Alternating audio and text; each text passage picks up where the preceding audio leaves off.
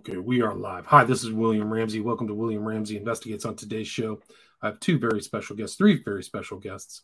They've just published a book. The title of the book is The Protocol That Kills, a True Crime Story. This really is a true crime story. And it was written by Sheila Skiba. Her last name is spelled Skiba. And a husband and wife team, Roberta and Alan Stalvey, last name spelled Stalvey.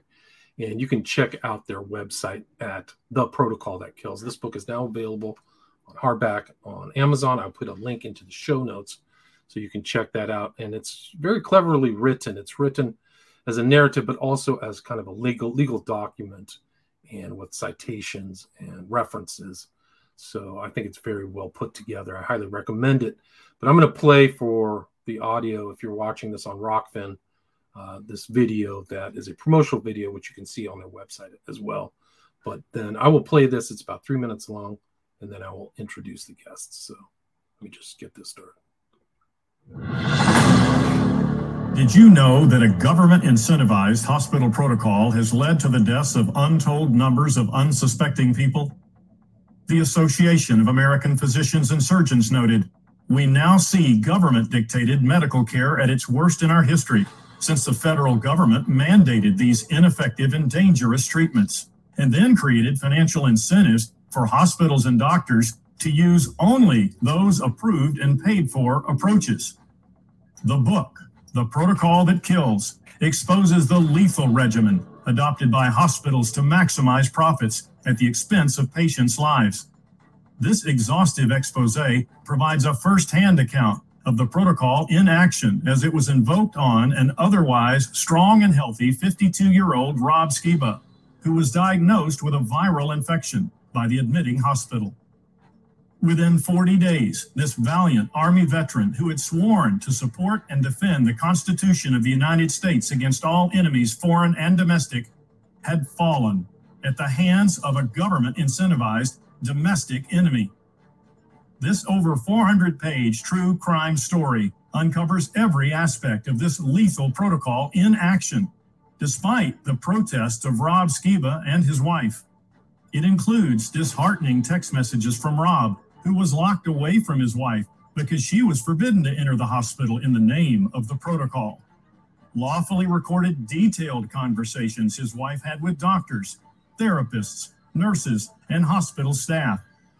Numerous pages extracted from the over 5,000-page hospital record that exposed the protocol that led to his tragic death.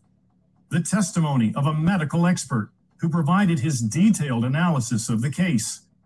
Invaluable and timely insights of a legal counsel who provides the story behind the story by providing crucial details and evidence, along with over 100 citations from clinical studies, medical journals, federal regulations, and relevant books and articles that prove Rob did not die of natural causes, but due to the perpetrator's insistence that he follow the mandated and inhumane protocol that kills.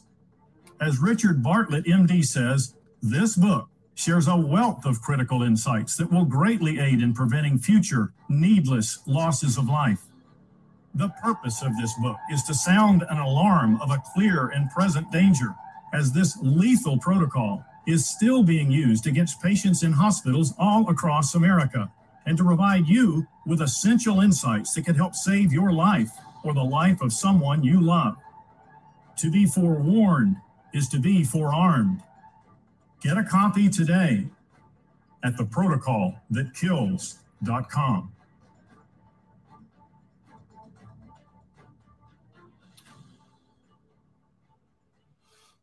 Okay, that was a great intro. I'm just going to switch over to my other microphone here and then introduce the guest. Give me 1 second. Okay, let's do this. Check 1, 2. So let's see. Sheila, Roberta, and Alan, welcome to the show. Thank you for having us. This is our first interview, so please bear with us as we learn how to do this. But I wanted to publicly thank Roberta and Alan, who have been friends of Rob and I for many years. And through this nightmare, pretty much held my hand through the whole thing, even with the burial. And then afterwards, helped me get the medical records. And we studied over 5,000 pages for thousands of hours, and I could have never had the energy or the ability to find what we found. And so I want to thank them publicly for helping make this book possible. Excellent. Well, yeah, I mean, you put together a very important book, in my opinion, and you dedicated it to Rob, his memory. I mean, I just remember seeing him around in the Christian community, very active and very full of life until this whole harrowing situation happened. So I applaud and you both of you for coming together and putting this book together is very important. So can you kind of talk about where it all started? I mean, we were talking in the pre-show, Rob was not feeling well, and one thing led to another, right? Sure. He had gone to a conference in Ohio, Take on the World, and we usually went together. And because of COVID, he wanted me to stay home, and I begged him not to go. He had ivermectin and hydroxychloroquine, but he wouldn't take it before because he was afraid it might affect the system. And he went on to the conference, and he came back.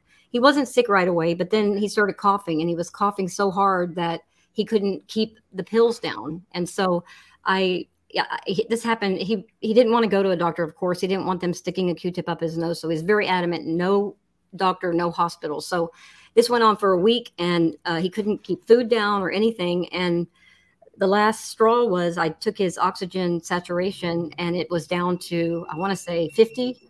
And then I freaked out, and I called the telemed people that had, given us the medication, and they were frontline people, and they told me take him to the ER. So I did what they said. I can't believe Rob even got in the car. It was, it amazed me that he was able to walk down the stairs and get in the car, even though we went back and forth on getting out of the car. But anyway, long story short, his oxygen was so low. I felt he needed oxygen, and we were hoping that that's what he would get at the hospital. Right. So you took him in, and this was September 2021. Is that right? Or was it? It was August. No, it was August. I think the conference was the 23rd through the 26th. And then he went into the hospital on September 3rd. Gotcha. So it was kind of at the very beginning of the pandemic, or whatever you want to call it, happened. So he gets in. What happens next? And I want to back up a little bit. Rob had been doing a lot of research on COVID. In fact, after his death, finally got to look at his computer. He had over 200 windows open, and it all had to do with COVID. It was a deep, dark dive. And he had been looking at so many things that I did not even know that he was doing. And so my son saved all those URLs, and we have those in a text document that I might end up sharing with the audience. But he was blowing the whistle. He was helping people get medical exemptions. He was very outspoken. He was shut off of Facebook 2 months prior to his trip to Take on the World. So, I often wonder, was he targeted? I did hear from Steve Quayle on a show with Mike Adams that there was a supposed hit list. I don't know if that's true or not. I've tried to call Steve Quayle. He hasn't responded, but I don't really know what happened. It wouldn't surprise me. It's odd that you say that, Sheila, because I was thinking that some people may have been on a list. And also, if they were dissidents or anti whatever, people can look their name up. They can be searched on the internet. Maybe somebody at the hospital found something. Like, that's how paranoid I am. But yeah, so he was doing some deep research, and he was known for being a deep researcher, reading, and he was always giving talks, right, all the way up to. He did a lot of work on ancient history and with a biblical perspective, a lot about the Nephilim, and which is very important to this story here. He talked about transhumanism and singularity, and he was even prophesied in one video that he did that this end time scenario was going to lead to a vaccination where if you took the jab, if you didn't take the jab, then you wouldn't be able to buy food. And this was in 2012, and you can see that video. It's on YouTube, and a lot of people have posted it almost as a prophetic warning. But he was very outspoken. We had people from all over the world. It's taken us to South Africa, Canada. We would probably do around four conferences a year. I always traveled with him. It was an amazing journey, and I loved every minute of it. He was just about to touch his dream, which was a 72 episode television series called Seed. And I never thought he was going to die from this. I believed that, prayer, and I believed he was going to pull through. He believed he was strong enough to withhold, to keep them, at bay and not force anything on him. But later we found out that that wasn't the case. They don't care about medical directives. They don't care if you have medical power of attorney. It was a prison. It had turned into a prison. It's remarkable. Yeah. And you were together with him for 14 years. So you were together a significant period of time. But so when he got in, they wouldn't let you in for 21 days, right? Right. Which I didn't know. I would have never left him there if I knew that was the case. The only thing they wanted to know when I left him, well, they made him put a mask on, which was barbaric because he was having trouble breathing. And I thought they would let me in after they got him, checked in, but they wouldn't let me in for 21 days. And I forgot what I was going to say, but yeah, so go ahead. They were also very abrupt with you and him, right? Like, I mean, when somebody says, if you don't do this, you're going to die, it's almost like kind of like a behavioral modification. Like, you don't do this or else. Like, it's like incredible that somebody's saying that to a patient. I wasn't going to we knew that once we walked in, we were going to tell them no remdesivir. I wasn't searching. I didn't know enough. I didn't know as much as Rob, but I did know, the basics. So when I walked in, I was trying to give them the medical history. His dad had lost a kidney. And I said, whatever you do, don't give him remdesivir because genetically it may be dangerous. And so, but the only medical history that they wanted to know was he vaccinated? Which of course was a no. In fact, in the record, it says he actually put in the record that the mRNA vaccination was against his spiritual beliefs. So I feel that too he was targeted for that. And it's all over the record in bold caps. This was an unvaccinated person. Wow, that's incredible. And they were trying to tell you that this was an elective intubation too when they did that too, right? Yes. As if like he okayed it, right? Yeah. And see, we were talking to each other back and forth. So a lot of what, if he had told me, come pick me up, I would have been there in 2 minutes and helped him out. He never told me, to come get him. But after studying these records for, a year and a half, we found new details every day. And I personally think they tied him down and he went down punching personally, but I don't know if we'll ever know. Yeah, it was a very terrible 21 days. Almost lost my mind, but I have to hope that this book can help save lives, and that's why I wrote the book. I think it will. And they gave him drugs that I had never heard about. So it wasn't just remdesivir. They were giving him a rheumatoid arthritis drug, Nimbex. Like they really gave him that were very expensive applications of pharmaceuticals, right? And speaking of drugs, for those that don't know, Rob, he's very anti-drug. He had started. He was a vegetarian, a recent vegetarian. He didn't like the cruelty of animals, so he had started eating only clean foods, and he was very anti-drug. I had to, rarely took an aspirin. So that's one thing they didn't say. They did try to force a ventilator on him, like the second he got there. And of course he said no. They never, ever got consent from me or him. So, and also when they did finally say that they were going to do it, I didn't have a choice in it. They did not share the amounts of drugs they were going to be giving him. I wish I had known that as well. But it's unbelievable how many sedatives and how much paralytics. Nobody can breathe if you're paralyzed. It's just unbelievable. It's almost like they put him into a coma to like make money. And the amount that they charged is off the charts. Like I couldn't believe it. Like my jaw literally dropped. Yeah, the bill was $800,000 when I finally got it. I got the complete itemized bill.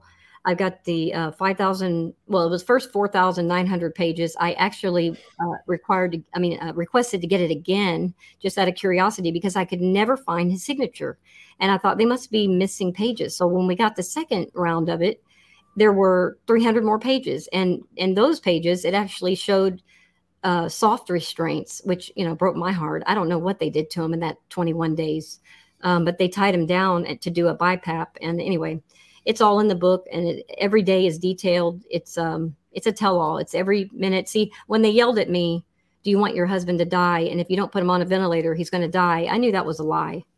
And after that call, my mom and sister were with me. I said, I need to record every single conversation that I have with these nurses and doctors because I want Rob to see how terrible it was, and then he could write a book. about the nightmare of it. I never thought he was going to die from it. So that's really the content of the book comes from all those transcripts. That's the first thing I had to do was to type all those conversations, hundreds of hours out, so that and then Roberta turned those transcripts into more of a story, a day-by-day story. And that's kind of how we wrote the book, where we got the content. It's pretty clear every single day from those recordings. And also he was able to text at the beginning, so you have the texts in there. Yes. So he's requesting help. It's almost like he's in a jail environment. And I had that. Yeah. It was a prison. And he even said, doing everything, and these are all in the book. He said they're doing everything they can to get me to intubate, and then he said I'm dead if they do. So he would have never consented to a ventilator. Right, and I think people even knew at that time the early onset of whatever was going around. I got some virus at the beginning of 2020, even before the shutdowns, that blew me away. I was sick for a week. I was literally prone. I should have gone to the hospital, but it's unbelievable what it did to my body. Like my kidneys were shutting down. It was incredible. I was lucky to make it through the other side, but no, there were no warnings at that time. So I think something was going around even before March. But I believe so too. Yeah. So I have other people who've had the same story as me, who were very sick at the end of 2019 or early 2020. But yeah, so he was also, he had no comorbidities too. He was healthy, right? Oh yeah. He wanted to be in the same shape that he was at 25, at 50. And there's a picture of him in the book at 25 and 50. I mean, he got a trainer. He was working out twice a week. He was in the best health of his life. I mean, he looked the best he was in shape. He was, like I said, he was ate very clean. He exercised, I mean. He was a military guy too, right? So he was in the military where, at least back in the day, they made you stay in tip-top shape, exercise, stuff like that. He was a helicopter pilot, right? He was, yes. And he was, yeah, like I said, he was in the best health of his life. And one of the things people knew, I lost my train of thought earlier, but one of the things people knew, even kind of early 2020, 2021, is that if you get intubated, it's like a death sentence. Very few people come back out of that. And so he probably knew that. He did know that. And I really think he was probably making the doctors angry because he is very outspoken. Like you said, he's a military guy. And I'm sure he wasn't quiet about what he believed. The thing is when he would talk, he would cough, and you'll see the details in the book when we went through the pages back and forth. They said they were harassing him on every hour, trying to get him to do things. And then when he would fall asleep, they'd give him remdesivir. I mean, and they knew very clearly our directives, and it's all detailed in the book with the actual hospital pages from the record. You can't make this stuff up. It's just so in your face evil. I'd like the world to know, and for people to know, to prevent it from happening to their loved ones. And it's happened a lot. I've talked to other people. I talked to Alan about this other website that's similar to your book title, which is Protocol Kills, or where you just hear more and more of these stories. You just hear that this happened to many, many people, and those bills are off the charts. Did they hand you that hospital bill expecting you to pay it, or was it covered by the COVID CARES Act? I just asked for I think it's called EOB. I forget what it stands for, but it was just I think it was another thing. They would only send me 50 pages of it, and it was missing like 2 weeks of his, because he lived 40 days through this, which is very unusual to me, that he lived as long as he did with the amount of drugs they gave him. But it was a daily bill every day that you could see what they charged for. And I just asked for it, and they kept sending me 50 pages. It took to ask 3 times before I got the whole 120 pages of the bill. And it's probably not important for the book, but I did get to bump my insurance up. It was a one-time chance to bump it up. I mean, we only had insurance for like if our arm got, blown off. I mean, we never ever went, believed in the system of this medical system. We knew the truth about cancer and all that. Very anti-medical system. So we only had insurance for emergencies, and we were able to bump it up. So I don't know if they expected me to pay it or not, but I'm pretty sure my insurance probably did pay for it. Just paid for it somehow. Like, it's incredible that they charge that much. It's really incredible. I've had the same thing happen to me. I was in the hospital 7 years ago. When they handed me the bill, I was like, what? was like $50,000. I was like for 2 days or something. It was Well, off the yeah. chart. So the system doesn't work. Yeah. Well, we know that, but then you start looking into the government incentives, and when you learn that each one is a bonus. I mean, so if you get diagnosed with COVID, it's $20,000. If you're intubated, it's $39,000. If you die and you have COVID on your death certificate, it's another 20% bonus on the whole bill. I mean, it's just insane. Right. And have you looked into how those perverse, I would call them perverse incentives, how those perverse incentives got drafted? Like, how did those go into, they went into the CARES Act, right? So it's actually some kind of Congress thing where they perversely incentivized all these hospitals, not just the one in Texas, to apply these crazy treatments that there were all their other alternatives to. I'm going to let Alan share with you some of the things that he found. Yeah, well, that's absolutely true. That it's an insidious incentive system, and we think that needs to stop. And it's incentivized to benefit the hospitals. And what's happening is profits are being put ahead of patients, and patients' rights are being shoved to the side. And when you have someone that is going to be a cash cow for the business, you do kind of hold them prisoner. And you end up saying, well, we can't let this person leave until they have the full protocol, which is 5 total doses of remdesivir. If you're intubated, they increase it to 10. How lovely, how nice of them. And then again, we explain that in the book, but how you go through the whole protocol to the benefit of the hospital. Right. So you're putting in these protocols that incentivizes them to do that. And like Sheila said, like they're giving the drug while he's asleep. Like it's unbelievable. These are just no informed consent, no Hippocratic oath, do no harm. It's off the charts what they did. And like, I think you said you knew somebody else who was also in that hospital too, right, Alan? Like at the same time? Yeah, there's an amazing story. Alan went to get his teeth cleaned, and go ahead, you tell the story, Alan. Well, I'll tell part of it. I went to get my teeth cleaned, and I never have had a dental hygienist ask me what I do for a living. And this isn't all I do, write books, but it seemed to be the most relevant, pertinent thing to answer the question, because she asked me, what do you do? And I said, well, I'm currently writing a story about a murder. And that surprised her a little bit. And she said, well, where was the murder? I said, it was actually in a local hospital. And she said, what hospital? I told her the name, and she about fainted. She said, when?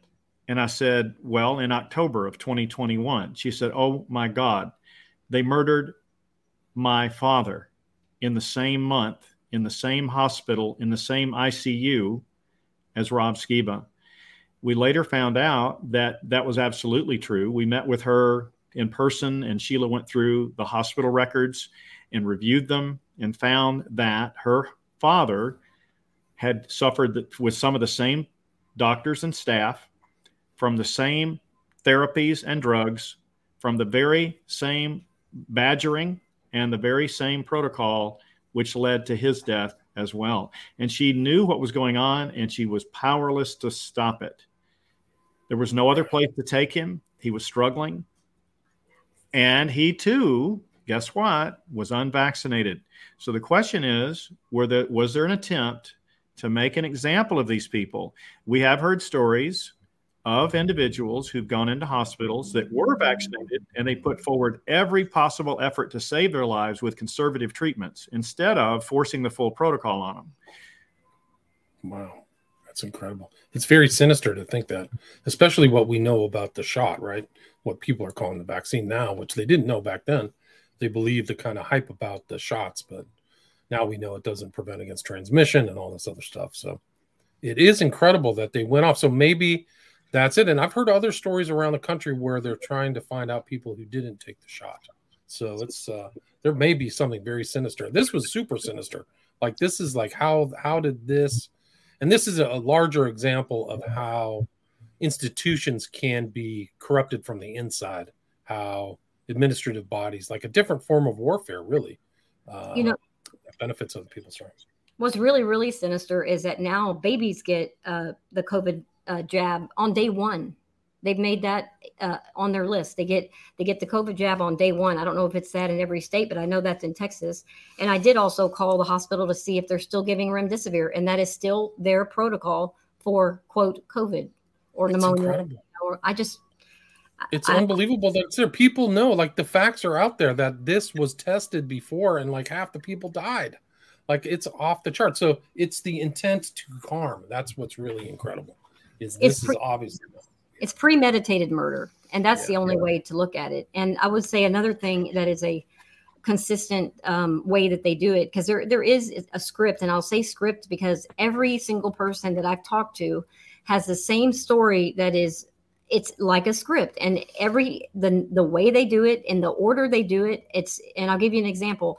So Rob was able to hold those people off for a couple of days, and they moved him to another floor. And when they did, they put in his chart, they said, where's that? They said, where's that part that says what they put in his record? Well, I can't find it. Well, it is interesting that you use the word script, because I know that the government was handing out kind of scripts about people, like about vaccine resistance, about other things, like literally so that people could actually answer, like be pre-conditioned or pre-trained to answer complaints from the public on different things. So I would deduce that these kind of scripts were handed out to all the hospitals in anticipation of resistance. Yeah. I'm praying that someday we can, find these actual records, because I don't know when the switch was flipped, because there had to be a day where they all got their script and then they just started doing it. And so the thing I was getting at was after they moved him to the 5th floor, they put consult palliative care, pretty much, which means end of life care. Just keep him comfortable until he dies. Well, Rob's oxygen had went from a 70 to a 98 when they gave him supplemental oxygen. So why didn't they just put him on a regular floor and let him have regular oxygen? But we found out later they were giving him way too much, and they were doing more harm than good with the oxygen alone. But to put palliative care for a man that's in great health, except this respiratory, probably pneumonia, I think is so barbaric. They also did it to the other lady we were talking about. Her father had palliative care on his record. And then I met a lady yesterday who I hadn't seen in years. Her mother was killed in the same area, but at a different hospital. And they put on her chart palliative care. So this is something they do. If you don't want their protocol the way they want to give it to you, then they just pretty much write you off and say palliative care. It's incredible. Oh, it's incredible. They stopped feeding you. And that's another thing. He was texting me, no food, no water. This is a theme throughout all the people that I've talked to. I don't know one person that I've talked to that this happened to that was vaccinated. Most everybody I asked, it was unvaccinated. They were starved. They were dehydrated. And then when they said no to the ventilator, they were put in their chart, consult palliative care. So they were just writing these people off. Early, right? So that palliative care was early in the records of Rob, right? Oh, yes. I mean, yeah, that's what's strange. Like, it wasn't at the end of the 40 days. It was like in the first week. Like, this is off the charts. That's just criminal acts over and over. So I know that there's lawsuits against remdesivir here in California that are taking place. So I'll read you this. It was day 2 in the in quotes impression and plan written in the hospital record the day after his arrival. They wrote COVID-19 unvaccinated patient does not want intubation. Consult palliative care, which generally means end of life. So it appears they wrote him off because of his unvaccinated status and because he made it crystal clear he did not want to be given remdesivir or be intubated and placed on a ventilator, both of which greatly upset those people, is what I believe. It's incredible. And that's all in the record. Right. I mean, it's incredible. Like, you have a very thorough records of all this stuff. I mean, you have it all in there, and the kind of legal, you lay the book out as kind of almost like a legal thriller with all of the reference and stuff. Can you kind of talk about that approach? Sure. Sure. And so you can read the book in 4 ways. You can read it as a true crime docudrama. You can read it as a legal brief. You can read it as a body of evidence. And I'll let you want to kind of break that down. Yeah, sure. If you read it as a true crime drama, because some people said, my Lord, this is 480 pages. That's a lot to read. Well, that's true. It is rather large, but we wanted to tell the complete story. And we didn't want to leave out any of the critical details so people could be forewarned. But if you want to read it, though, as a docudrama, as a true crime docudrama, then just read the narrative in the story and skip the legal counsel statements and the appendices. But if you wanted to read it as a legal brief, then you can read the over 130 legal counsel statements in turn, one after the other, that have over 100 citations, as it mentions in the intro video, from clinical studies, medical journals, federal regulations, and relevant books and articles. And if you want to read it just as a body of evidence, then if you just read the appendices, it would blow you away. We have an appendix on 12 pages of incriminating key facts that would be presented to a court. And there was a plan to present it to a court, and we can explain why that didn't happen if you'd like. Please do. And then there's the second appendix, which is the detailed analysis of the medical expert witness. The third appendix has over 50 notated excerpts from the hospital records that clearly detail that he didn't die of a natural death and all of the things they were doing and the badgering and the rest of it. Then there's an article in another appendix on the hospital's incentive payments that clearly spell that out. An appendix on Title 42 of the Code of Federal Regulations if they violated. An appendix on the University of Oxford study on budesonide, which he was initially refused, that could have helped save his life. And then an appendix of a list of the questionable drugs and dosages that Rob was administered during just a 3-day period. As one person said, that's probably enough to kill a horse. And then the darkness exposed by Sheila's conversation with a respiratory therapist with over 35 years experience in the field, who exposed some of the darkness behind this protocol and how he'd seen it invoked on many, many other patients, is in an appendix. And then the last is evidence of the falsification of the hospital's consent forms, because there were forms that were supposedly, allegedly consent, and there was something scribbled on them, but it surely wasn't Sheila's handwriting, and it surely wasn't Rob's. And I won't tell you the rest of it, but you look into the book, you can understand how that came about, and even letters and emails back and forth with the hospital, including the dialogue of an in-person meeting at the hospital with the staff member who actually wrote that on the form. The witness, yeah. The witness. And so it's all in the book there. But the last way you can read it, the fourth way, is as a complete day-by-day chronology of the 40 days that Sheila and her husband had to deal with this and how he became a victim of the protocol. So you can read that interspersed with the legal counsel statements that provide the story behind the story. And the legal counsel brings you information that Sheila was not aware of at the time, which kind of like you're watching a movie and then you can see that somebody's behind the door and the actor in the movie doesn't see them. And you're like, oh gosh, I know what is about to happen. The legal counsel steps in and provides you that level of insight of things that Sheila didn't even know at the time that she later discovered, and then points to all of those citations we talked about. Right. I mean, it's very well researched. If you look through this book, you guys did immense amount of research and things like that to put this whole book together. So the people who've gone through this protocol would do themselves a huge favor to just look through all this and use this as a baseline for other causes of action or anything. And I hope these lawsuits really go nationwide. These medical groups and these hospitals have to pay out for what they've done to people. I mean, it's intended. I'm surprised that there's no, I mean, it shows you what the DOJ is all about. The federal government's a mess, but at least the states can take action against these hospitals and things like that. So I'm hoping they'll these DAs will pick up the pace or attorney generals of the states. Yeah. What's that? As long as they're not the ones bought by George Soros. But I will say, ironically, Rob's last presentation that he prepared for Take on the World, which he didn't give for whatever reason, it was called Revelation 12 and the Nuremberg Code. And so I just find that interesting. Right. And the Nuremberg Code was all about consent, right? Or like you're supposed to have informed consent for everything. Yeah. It was medical experimentation. This was I think last year was the 75th anniversary. It has to do with medical ethics. And I found it so unusual that nobody's talking about it. So I dug into it. And the only person that I could find was a Holocaust survivor who actually republished the code. It's just a little book. And they're very simple, and most of it is just basic human rights. Like you can't experiment on somebody. You can't. They should have a say in their treatment. You can't badger them. You can't force them. Which is everything in it. They violated, Rob, with that code. Yeah, that's incredible. Yeah, and so you got this guy Sammy Wong as a medical expert was in there. Yes. So you could really covered your bases, legal, medical, things like that, and just compiled it into a very easy to follow narrative. So I commend you for that. Thank And you. also, I've come across something interesting. That have you ever thought about implied warranty? That there's a legal cause of action that, at least in civil suits, is that a lot of these drugs that have an implied warranty that they'll actually be efficacious, and they're not. And I haven't heard anybody really talk about the warranty aspect of the treatments and the drugs and things like that.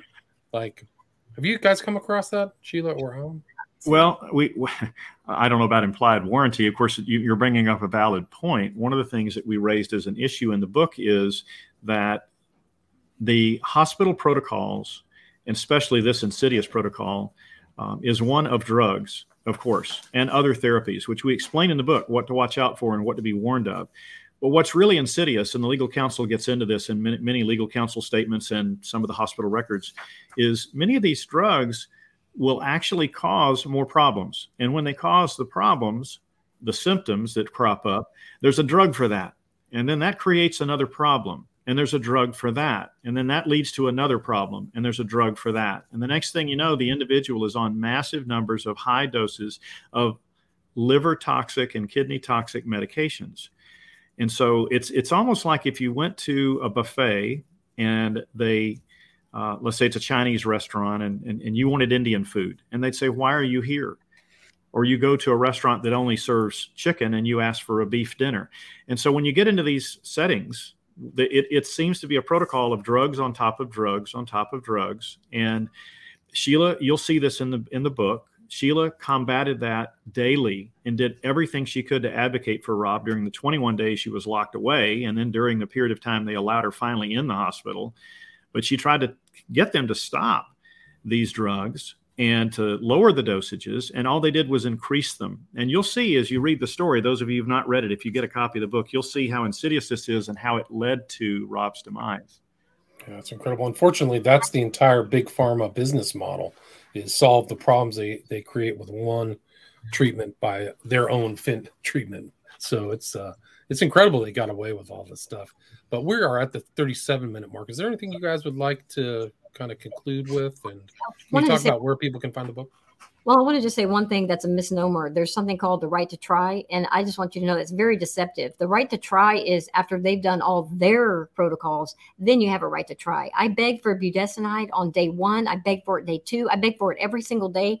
They finally gave it to them, but only a very minuscule dosage, which was 0.5. And so anyway, I wanted to clear that up. But to wrap this up, I believe my book is unique in a number of ways.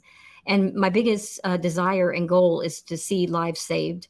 I wanted to go far and wide. We changed the names of the doctors and the nurses and the hospital so that it could be more universal. It's a universal story. People can relate to their own experiences. And so I believe it's the most in-depth expose ever written on the protocol in action. I would agree with that. Alan, is there anything you'd like to add?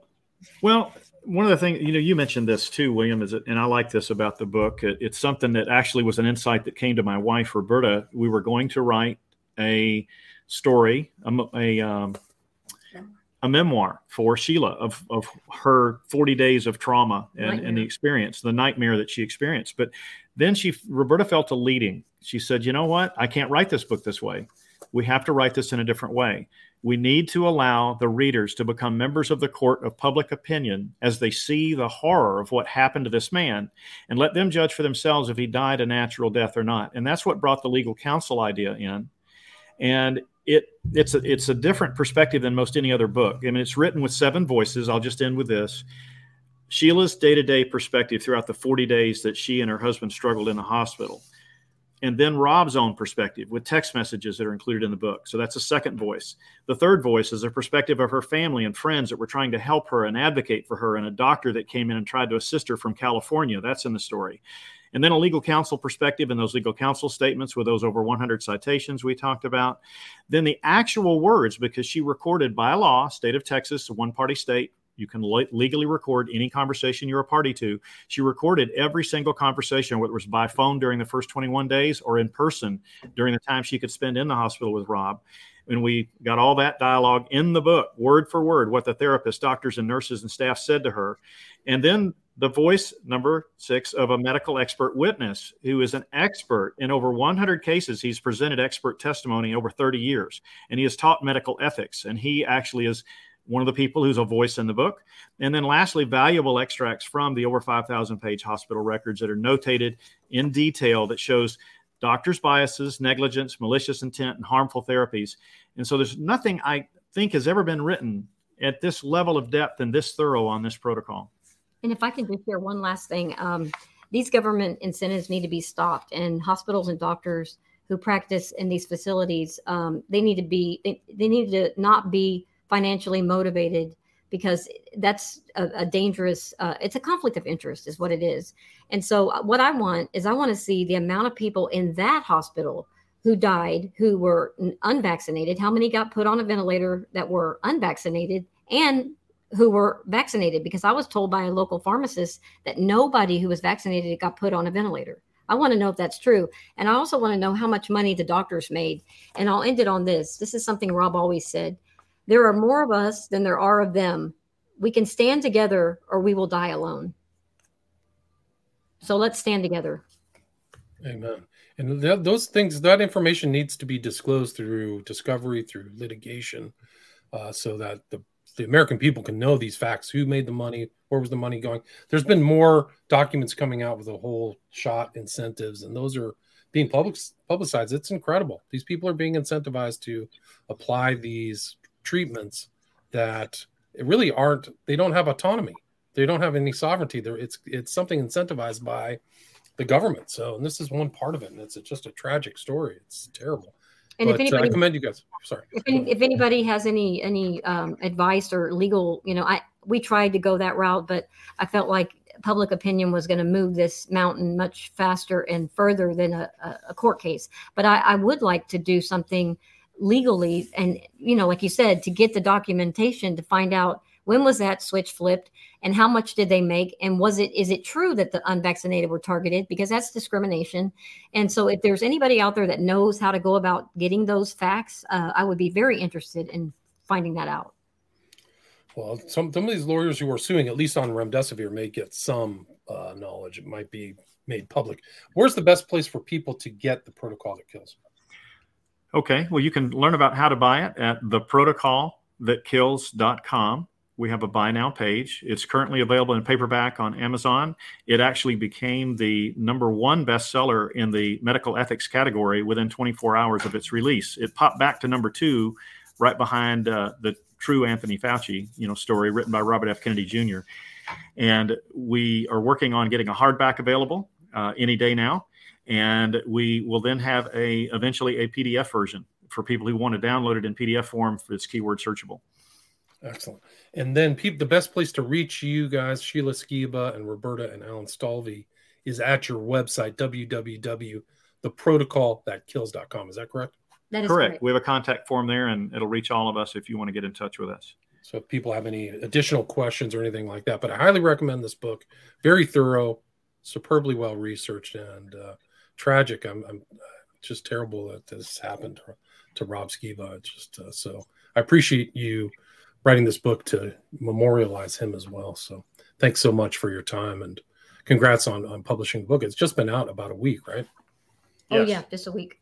Just a and week. Thank you for your kind words as well. I appreciate you having us on. Anytime. So let's keep in touch, maybe if we want to do a second show. But again, for people, get this book, The Protocol That Kills, a true crime story by Sheila Skiba and Roberta and Alan Stalvey. And I will put a link to the website in the show notes. Thank you so much for your time. Thank you.